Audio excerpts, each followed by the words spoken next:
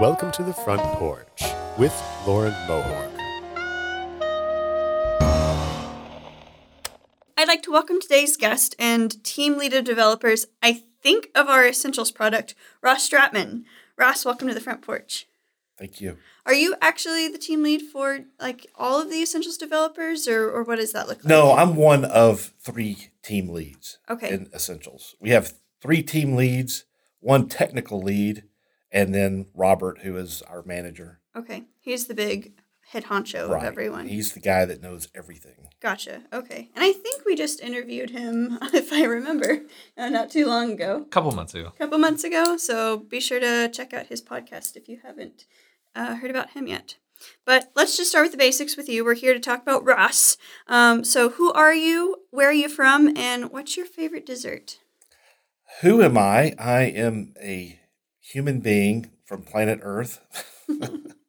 My favorite dessert? Mm-hmm. I don't know. I like dessert. I'll eat anything. Probably ice cream. I'll have to say ice cream. Okay. I just want to clarify. I'm not providing you with dessert. I'm just curious about what your answer is. Oh. Is there a certain flavor of ice cream that you're I really like dulce de leche. Ooh, I've never heard anyone say that. It's like a caramel in it. Uh-huh. Yeah, it's really good. Like is that something you can get at the store, or is that something you have to make at home? No, I get store. Okay. Yeah. I've never seen that. Bluebell doesn't make it, I think. Oh, see, that's why I don't Dryers, know. I think they do. Okay. See, I'm only Bluebell. Like, it's Bluebell or nothing. All right. So, what did you want to be when you were a kid, say ages 8 to 10 or so? Well, that was 50 years ago. Quite literally, 50 years ago. Congratulations. I don't really remember, but it was probably something like being a cowboy or something that had to do with like being out in the wilderness. Okay. Is that something that, our office isn't located what I would consider the wilderness. Is that something that you still aspire to be, or? I do like the outdoors. Yeah? I do enjoy the outdoors. Uh-huh. What aspects of the outdoors do you like? I don't know. I'm one of the few people that actually enjoy like mowing my grass. Okay. Taking care of the yard. I've heard that quite a few people actually enjoy that. Ben, my husband, he's just like, any opportunity he gets, he's like, I'm going to go mow. And I'm like, okay. You mowed like 2 days ago. I'm sure the grass is still growing. It's fine. I knew Ben was my spirit animal. Yes. Makes sense. All right. So what was your first job and your first step to achieving your outdoor lifestyle? Well, my first job, believe it or not, came right after that time. I was 11 years old. Okay. And I had a paper route. Oh. And yeah, for those who don't know, paper was this sort of the ancient equivalent of a Twitter feed that was written on ink and parchment. Mm-hmm. And I would do that. I would deliver it to the little houses and go around and collect money at the end of the month. Via bike? Via camel? Bike? Okay. Yeah, I would have used a camel, but I had a little bicycle. So okay, gotcha. Fair enough. That's cool. My dad did paper out there for a while too, and he talks fondly of it. I don't really know why, but he was just like, it was just fun just to drive around and throw things at people's houses. I actually enjoyed it, believe it or not. The only problem is it's every day, day in, day. There's never a rest. It's just every day you have to get up at 5 a.m. and go deliver papers. Okay. Which for an 11-year-old, there was no way you're getting me up at 5 a.m. unless it was like Christmas morning or something. So kudos to 11-year-old Ross. I have no idea how I did it. Yeah. Imagine if you had to hand deliver Twitter feeds, though. That would be so much more tiring. That would, yes.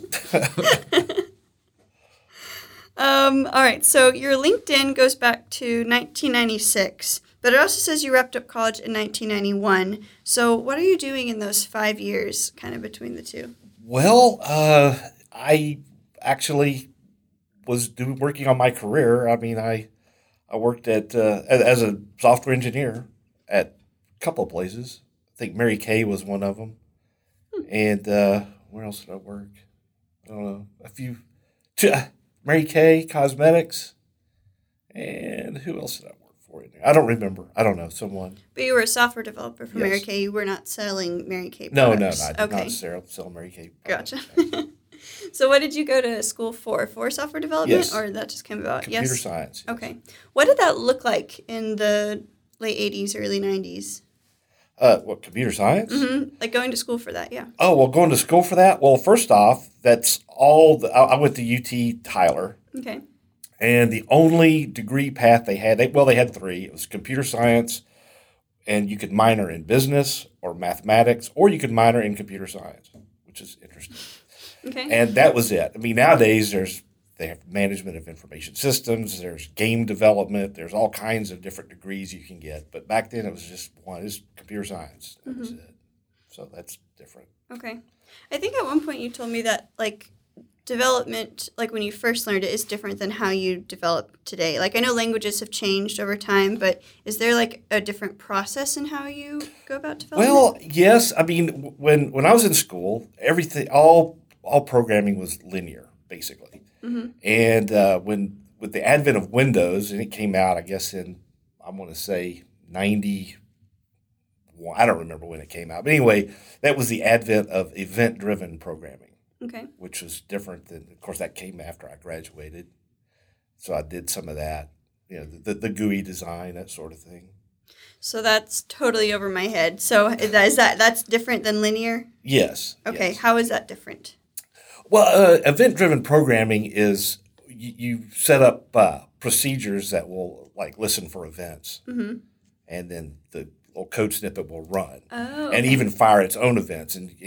But with linear programming, there's one entry point. Uh-huh. The it's code kind of runs, statement, and basically. Yes. Okay, Right. Gotcha. That makes sense. Let's see. So at some point, I guess we kind of already discussed this because you pretty much went to school for software development and you started in software development. Did you ever stray from that, or have you always been doing software?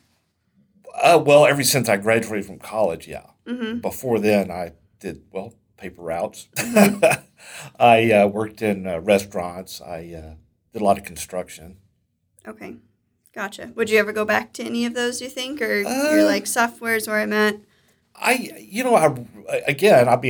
really liked doing landscaping. Mm-hmm. I did that as well. Worked in a nursery. I was a Texas certified nurseryman in the 80s. Really?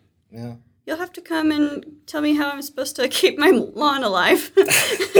Keep Ben on it. Keep Ben on it. There you go. And it looks like most of your jobs have been here in the DFW area, except for two of them, one in Las Vegas and one in Fairbanks, Alaska. Were those on-site or were they remote? They were, the one in Alaska was remote, although I did have to go for 1 month at one point, and that was very interesting. It's in Fairbanks. My plane landed in the middle of February at 3 o'clock in the afternoon, and it was pitch black outside. And it was also 30 below zero. That was really interesting. Did you have a coat? I did have a coat. Okay, good. It barely helped. It was surprising. It really surprised me. It sort of felt like it does here when it's like 10 degrees. Huh. You'd think it'd be worse somehow, but right. Just kind of felt the same to me. And is Fairbanks coastal, or no, that's more inland? It's right in the dead center of Alaska. Okay, Gotcha. So they're probably not going to have as much humidity as we would have here. I remember it being kind of dry, yeah. Okay. The West Coast doesn't really do humidity. It doesn't have humidity, but there's water. Really. It's pretty... I don't think the humidity can survive the cold. Oh. That's true. I guess I've just always heard that, like, a dry heat or a dry cold is very different than a wet heat or a wet cold. Like, humidity, really affects how cold it feels to, humans. Well, it was interesting. I'll tell you this. The weather, like I said, I was there for a month. And when March came around, the weather broke. And I put that in quotations because it went from 30 below up to 0 Fahrenheit. Mm-hmm. And the locals were walking around, and I kid you not, in flowery shirts and Bermuda shorts. Really? And yes. Now, I still wore my coat. But it did. You could feel the air. I mean, it did. It felt nice. Yeah. Of course, we're compared to negative 30. Yes. Anything would feel better than that. All right. So how did you manage to do the Alaska one? Other than wearing a coat everywhere you went?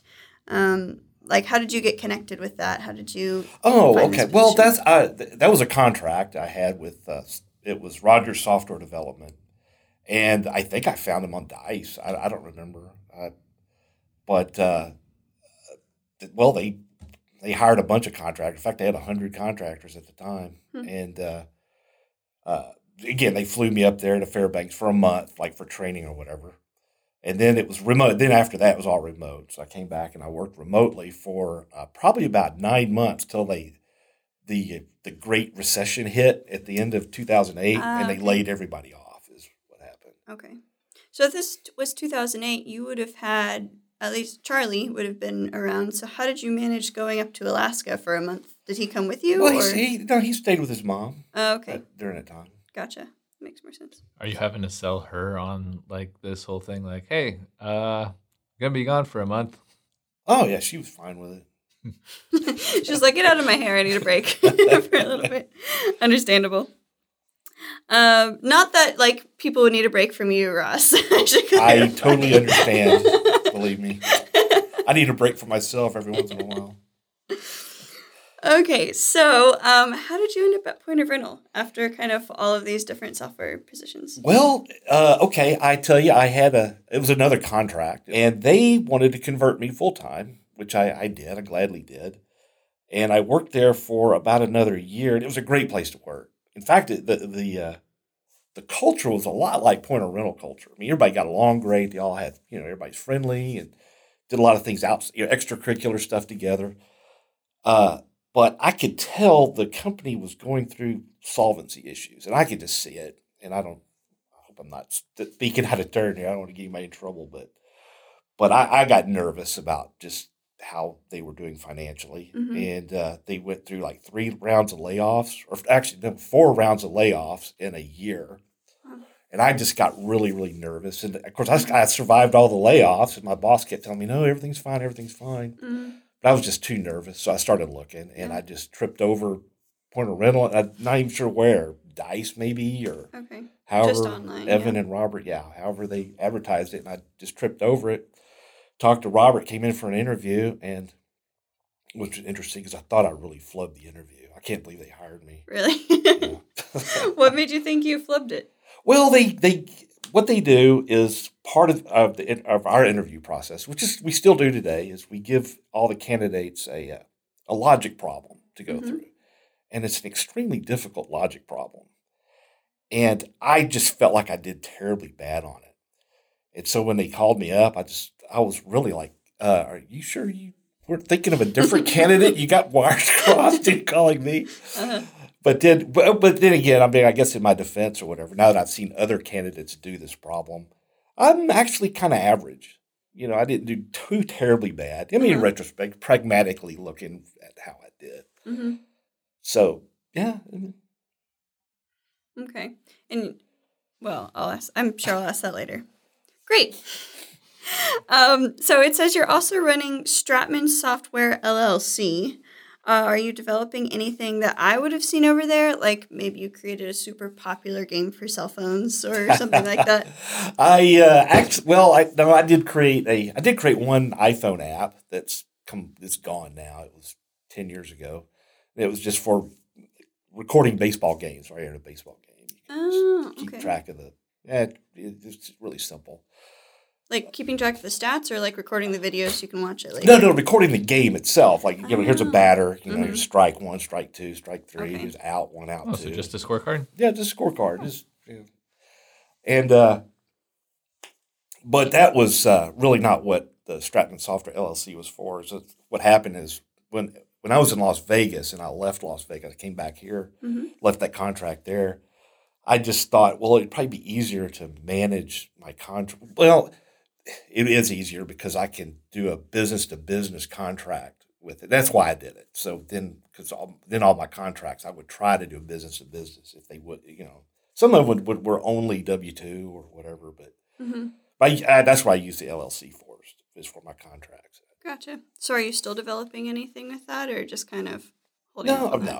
Okay. Well, I piddle around, on things like, I've got a website where I, plotted like the Mandelbrot set, have a little tic-tac-toe game, just simple little silly things. Okay.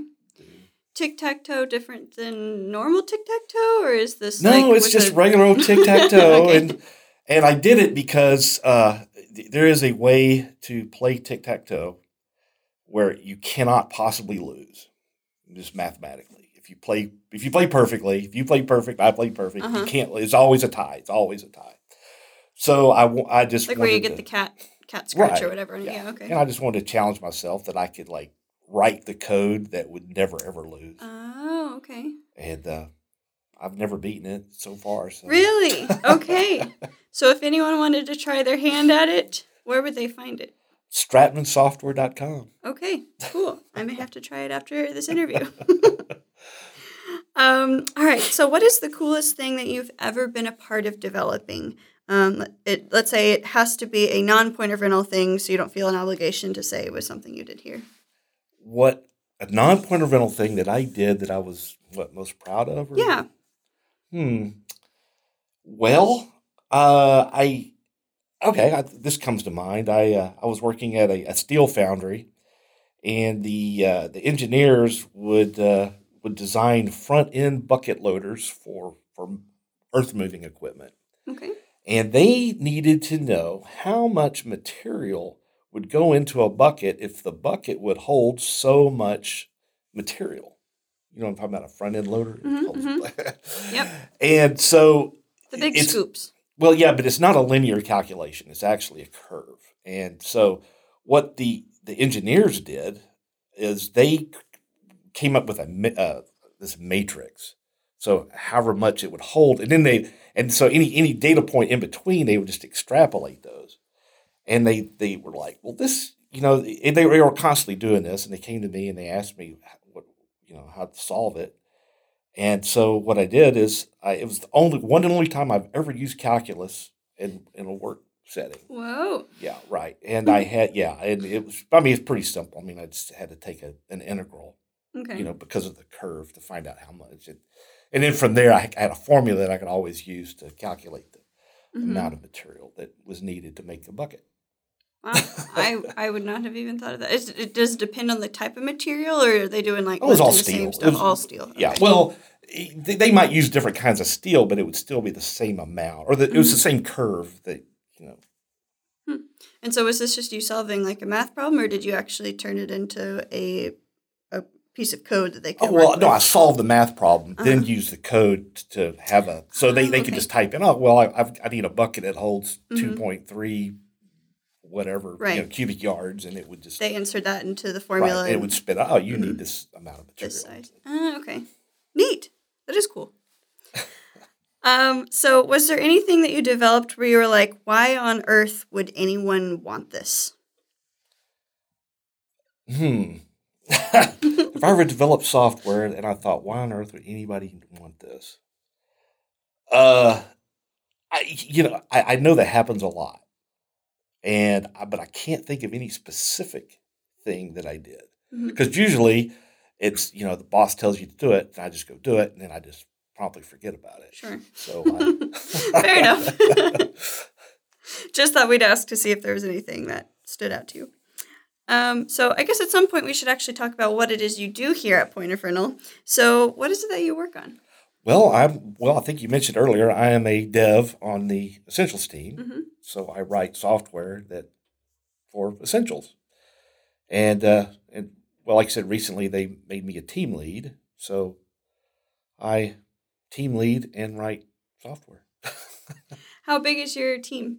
Well, right now there's two in integrations. We call that the sub team is the integrations team, and it's Leo and Manuel are on there. And I think our new intern is too. I don't know. I got to talk to Robert, but I think there's 3 of us now on that team. Okay. That was the rumor that I heard, but I'm not sure. If you don't know if she's on your team or they're on your team. Well, I've been working with her with Protractor and test and stuff, and that's what we're doing this morning. So. Gotcha. Well, great. So have you had much experience with integrations outside of Point of Rental, or is this kind of your first time just working on integrating things in the software? Typically software integrates with other software, and it's something you do. Normal. It's very normal. Gotcha. So I don't know, what does day-to-day life look like being an Essentials developer? I'm not sure. The people listening to this podcast may not know. What does that look like? Well, I don't know how to answer that question. I can tell you we work in sprints. Sprints are 3 weeks long, and the work comes in the form of stories for our sprint, and the stories are all arranged by product, so that they come up with a priority list of what stories to work on. So we pull in a number of stories that we think we can get done in a sprint, and then we start working on them. And hopefully by the end of the sprint, we get most of them done. So stories might be something that we have customer feedback of, hey, this is not quite working like we'd expect it to, or we like this changed, and y'all kind of say, oh yeah, this is like high priority, let's change this, like that kind of a story, or? Right, yes. Like, let's say, I don't know, let's say we have a big enterprise client and they need a big swath of code changed. They look at essentials. They go, well, 80% of it does exactly what we need, but we need this extra stuff. Right. So what we'll do is, or product really does this, is they say, okay, well, there's so much work that we have to do. They'll divide it up into little stories, right? Prioritize the stories, hand it to us, and then we build that. I see. And then at the end of the day, or end of several sprints or whatever, we'll take all those stories, put them back together, and deliver. Here's the code. Here's the new feature you wanted. So or the story could also be like here's a little bug. Okay, when I click this, something wrong happens. Right. So just go in there and fix it. Uh-huh. So are you allowed to say what stories or anything that you and your team are working on right now? Well, right now, I guess sans the whole team, is working on an availability rewrite for Storefront, mainly because we have too many ways to calculate availability, and we're trying to wrangle it into one. Sure. So that's make it more streamlined, right. To make it easier to update and later. doing that. I mean, we've sped it up too, which is kind of important. Storefront's a little slow. So Gotcha. This speeds it up. Awesome. It also makes it dynamic too. So if availability changes, it'll change real time if somebody's in there looking at the app.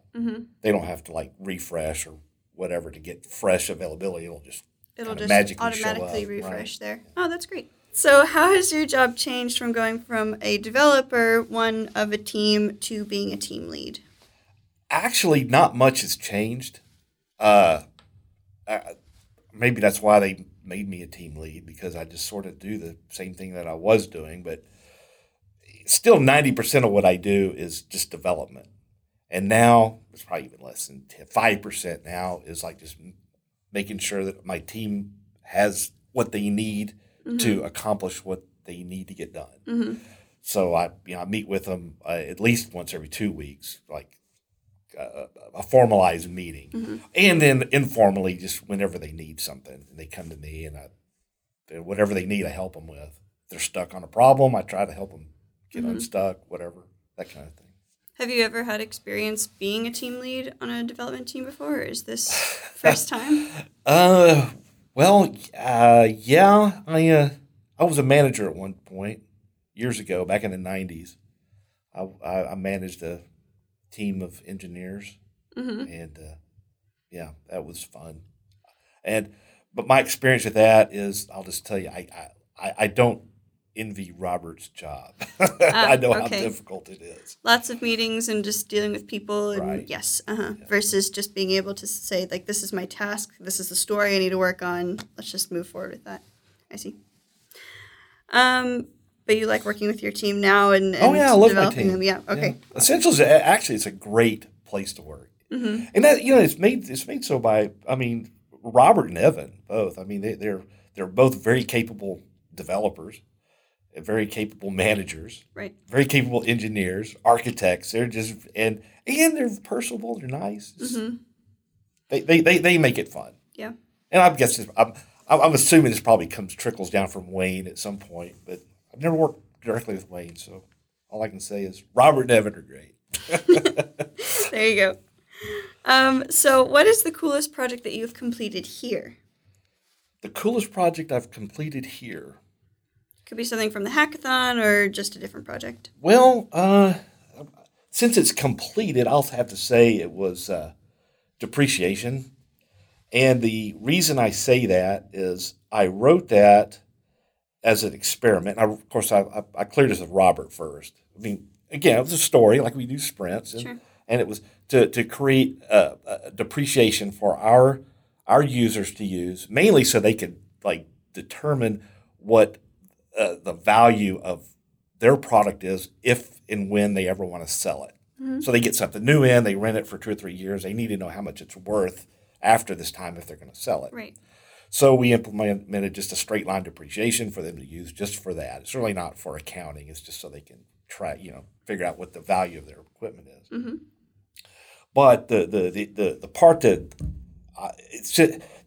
I find interesting that I really liked about it was because it's sort of divorced from the rest of Essentials. Like you could just turn it completely off; it wouldn't hurt anything. It's just more of an add-on. It's its own thing. Uh-huh. So I wrote it outside of our typical tool set, which is the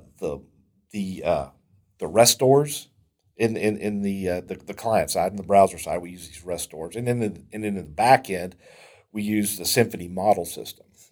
And I completely bypassed both of those to do this with. And I cleared this with Robert first, so so it's a completely different paradigm. But the reason I did that is so we would have a skeleton if we ever ran into a case where we had to bypass one of those. Okay. And sometimes we do. Sometimes we run into an area, we really shouldn't use a restore here. Or, this really does, the model system doesn't work. So it's something people can use as a skeleton to steal code and, mm-hmm. do something outside of those systems. I guess it makes sense for Essentials to have a bunch of different modules that they can have turned on or turn off just because everyone needs their product to be so customized to them. Right. So good job. That is cool. That is helpful. I wish I were somewhere warm. Wow, where am I? You're at Point of Rental's International Conference in Arlington, Texas. This place is amazing. You too can enjoy Point of Rental's International Conference this October. Register today at conference.pointofrental.com to reserve your space for extended software education, one-on-one learning, industry networking, great food, and fun. That's conference.pointofrental.com. See you there. All right, let's move on to Ross's interesting character questions. Woo-hoo. So your son Charlie now works at Point of Rental. Yes. First, let's talk about him coming to Point of Rental in the first place.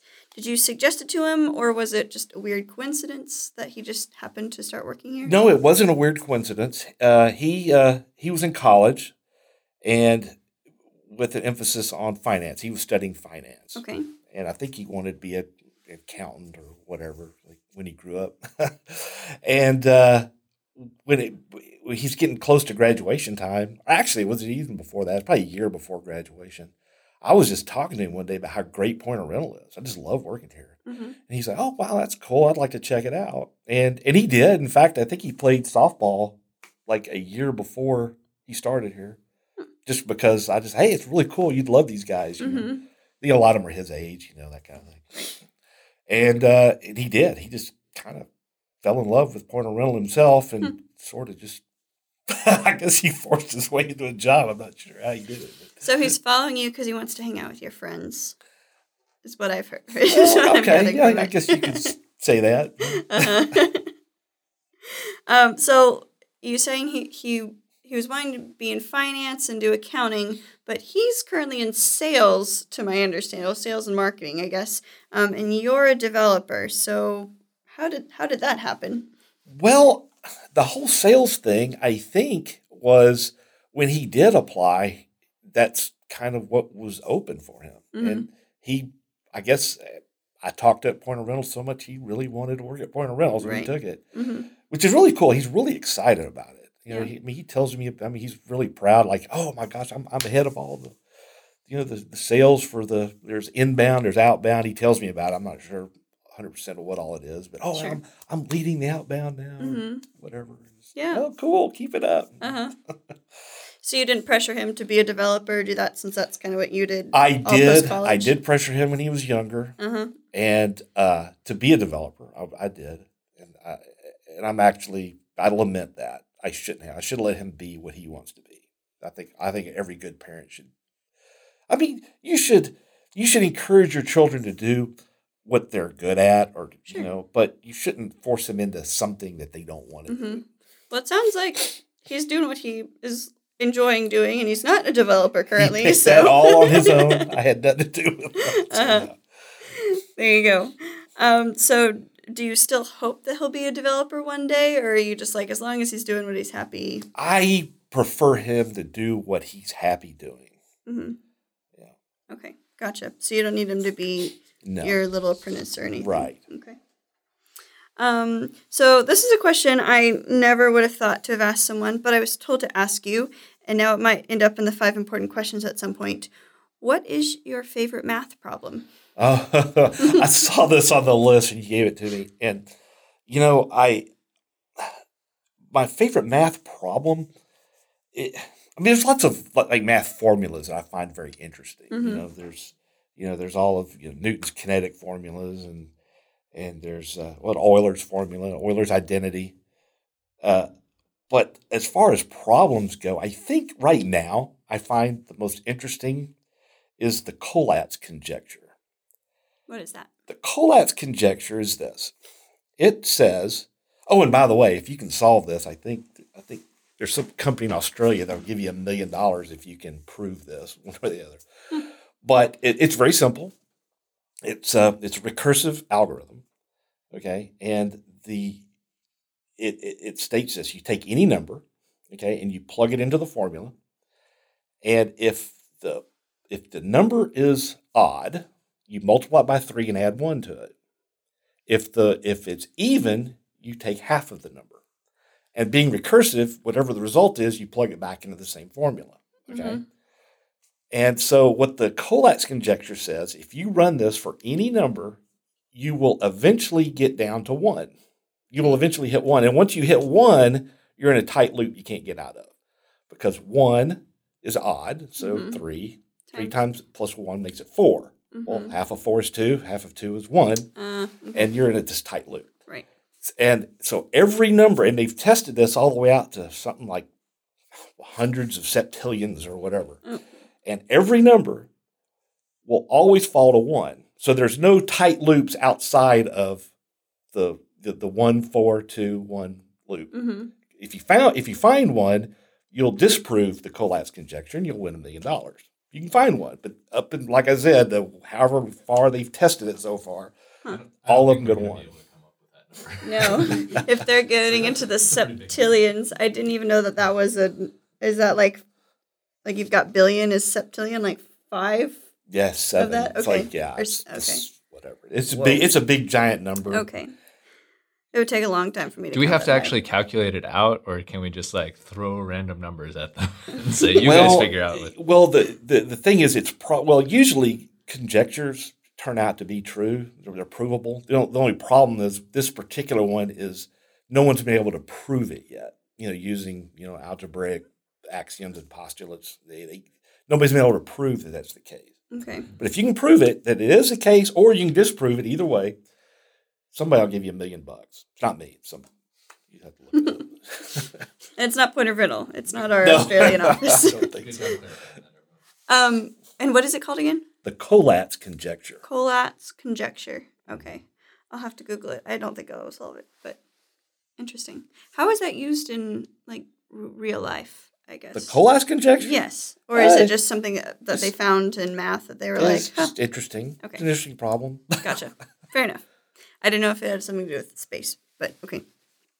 Let's see. So, how did you learn to speak Spanish? Well, first off, I really don't. I speak at it. But I used to work construction a lot, and there was a lot of Hispanic people that work construction, and I just worked out there. I just did it, and I don't know if you ever saw the movie The 13th Warrior. No. But if any of the listeners, Spanish, or is it in English? No. But what it is, it's about an Arabic prince who goes off to with the Vikings up into the north, and he doesn't speak the Viking language, and he's sitting there listening to them. It's like the first part of the movie as they're moving from Arabia to Sweden or wherever they're going, he's sitting there listening to their language, and it's just all gobbledygook but every once in a while he's hearing, horse, car, whatever. And then by the time they get there, he actually speaks that language. And that's kind of what happened to me. I was just out there, and all of a sudden I kind of realized, hey, I just understood what he said. And of course, it wasn't a week like it was in the movie. It took several months. And but I got to where I could kind of understand him. And then when I got married, my wife was from Mexico, so she sort of fostered it a little bit too. Right. Yeah. But I really don't. I mean, my Spanish is terribly bad, so don't think I actually speak it. I speak at it. I mean, I can defend myself, I guess, if I got lost in some Latin American country. I could, but that's about it. You can get out of it any sticky I couldn't, situation. like this podcast here, I don't think I could handle this in Spanish. It would be Yeah. way beyond my abilities. Well, that's far beyond. It sounds like much better than mine. I can order at a Mexican restaurant, and that's about it. I was going to say, you'd probably be thrown off by how much worse our Spanish is. So I don't think that would... All right. So I'm told that you enjoy attending Renaissance festivals. I can see that maybe because of your beard, not to stereotype. But please answer the following questions as though you were participating in one right now. How many Ren fairs have you been to? Different ones? Or how many altogether? I've been to 3 different ones. How many times have you attended one, I guess? Are there 3 a year that you go to? I used to go to 3 a year. A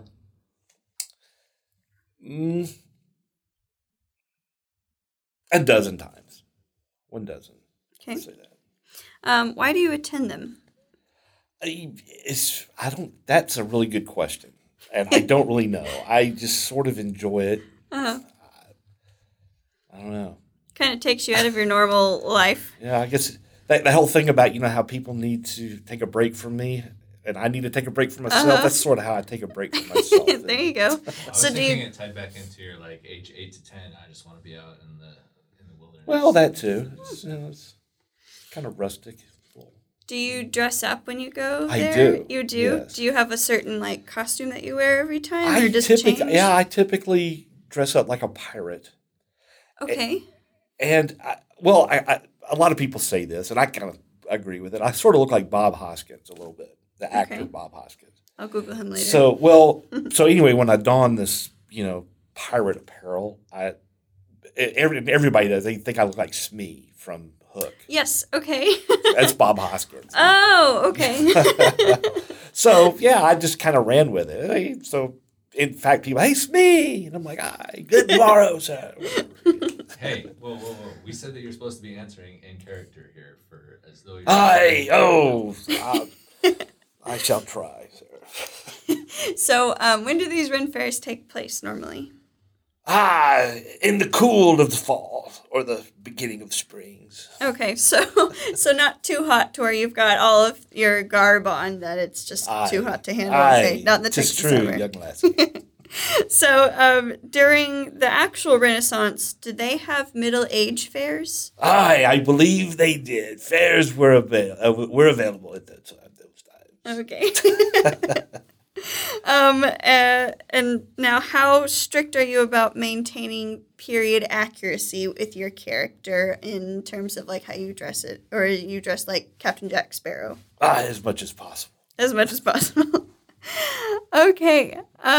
Did you have any more questions for me? I did not. I thank thee, sir. Wonderful.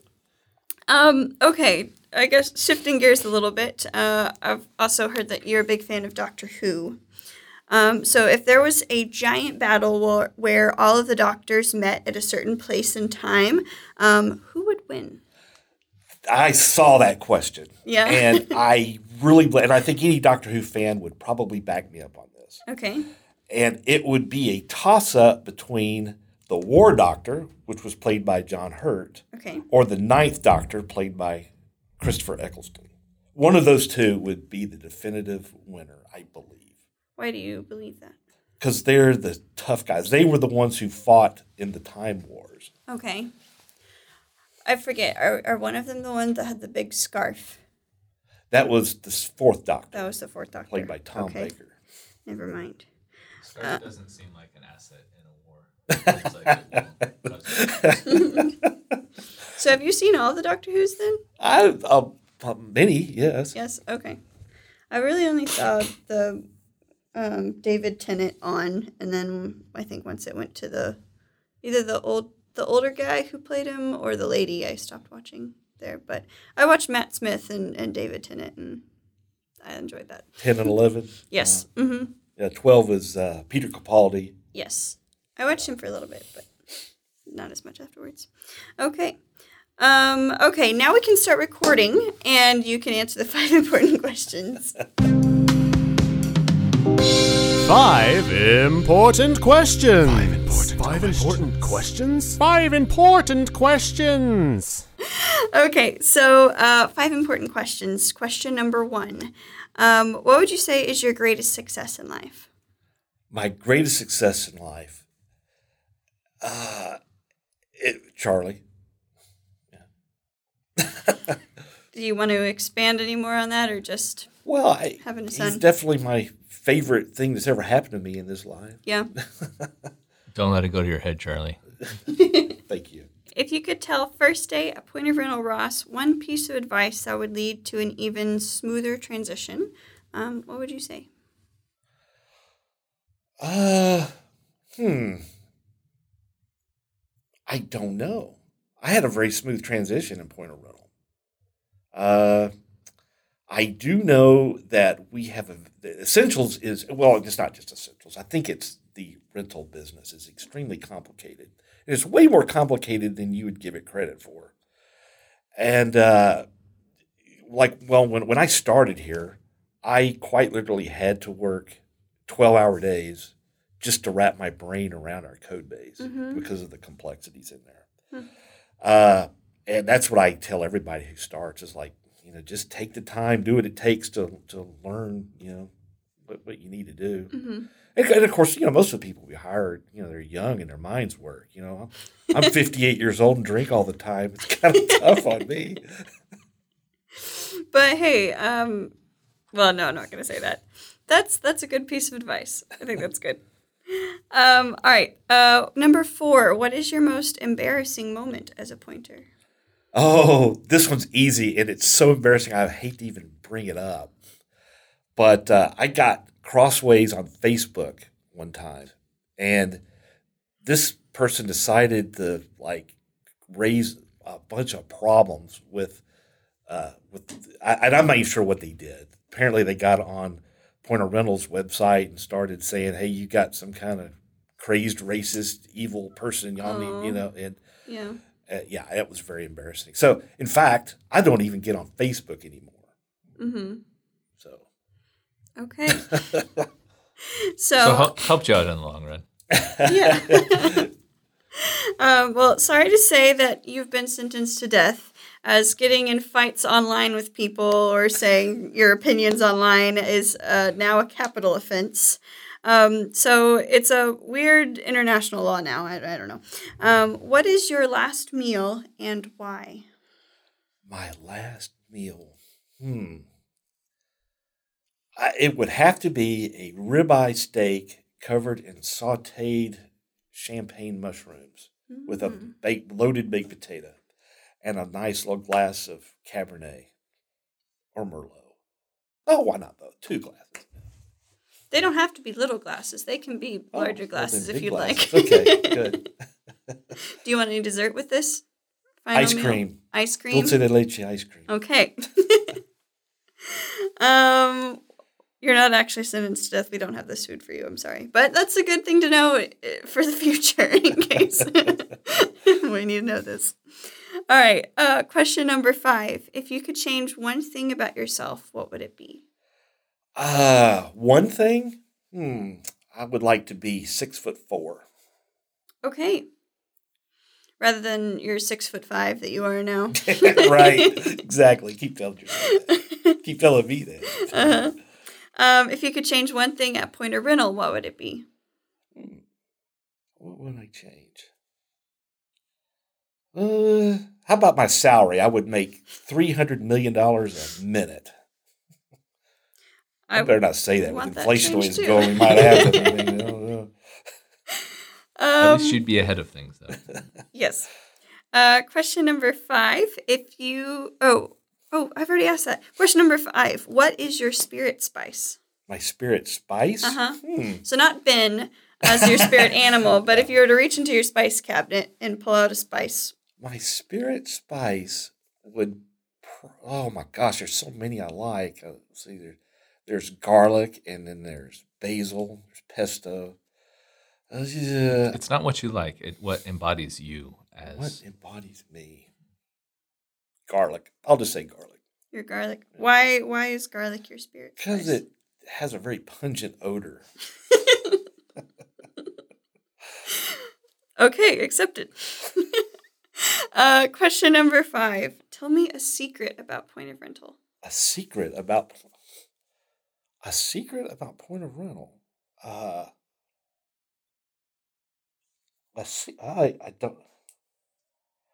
Well, if I told you, it wouldn't be a secret, would it? Mm-hmm. But I don't really know of any, honestly. Or something that is not super well known to our customers, or maybe people not in the U.S. office, or... Well, this is probably not a secret, but if you walk up and down the hallway where I'm at down here, the average IQ is probably well above 135. Wow. I would guess. I mean, I've never taken anybody's IQ out there. I didn't know if you're regularly testing people that walked by your desk. Right. All right. Well, thank you, Ross, for chatting today. It's been awesome. Or Shmi, thank you also for... Aye, it was lovely. Send Ross some love this week. Send him an email, maybe a GIF of your favorite Renaissance fair characters. Or just your favorite gifts from Hook. Oh, yeah. And just be epic and let him know that you care.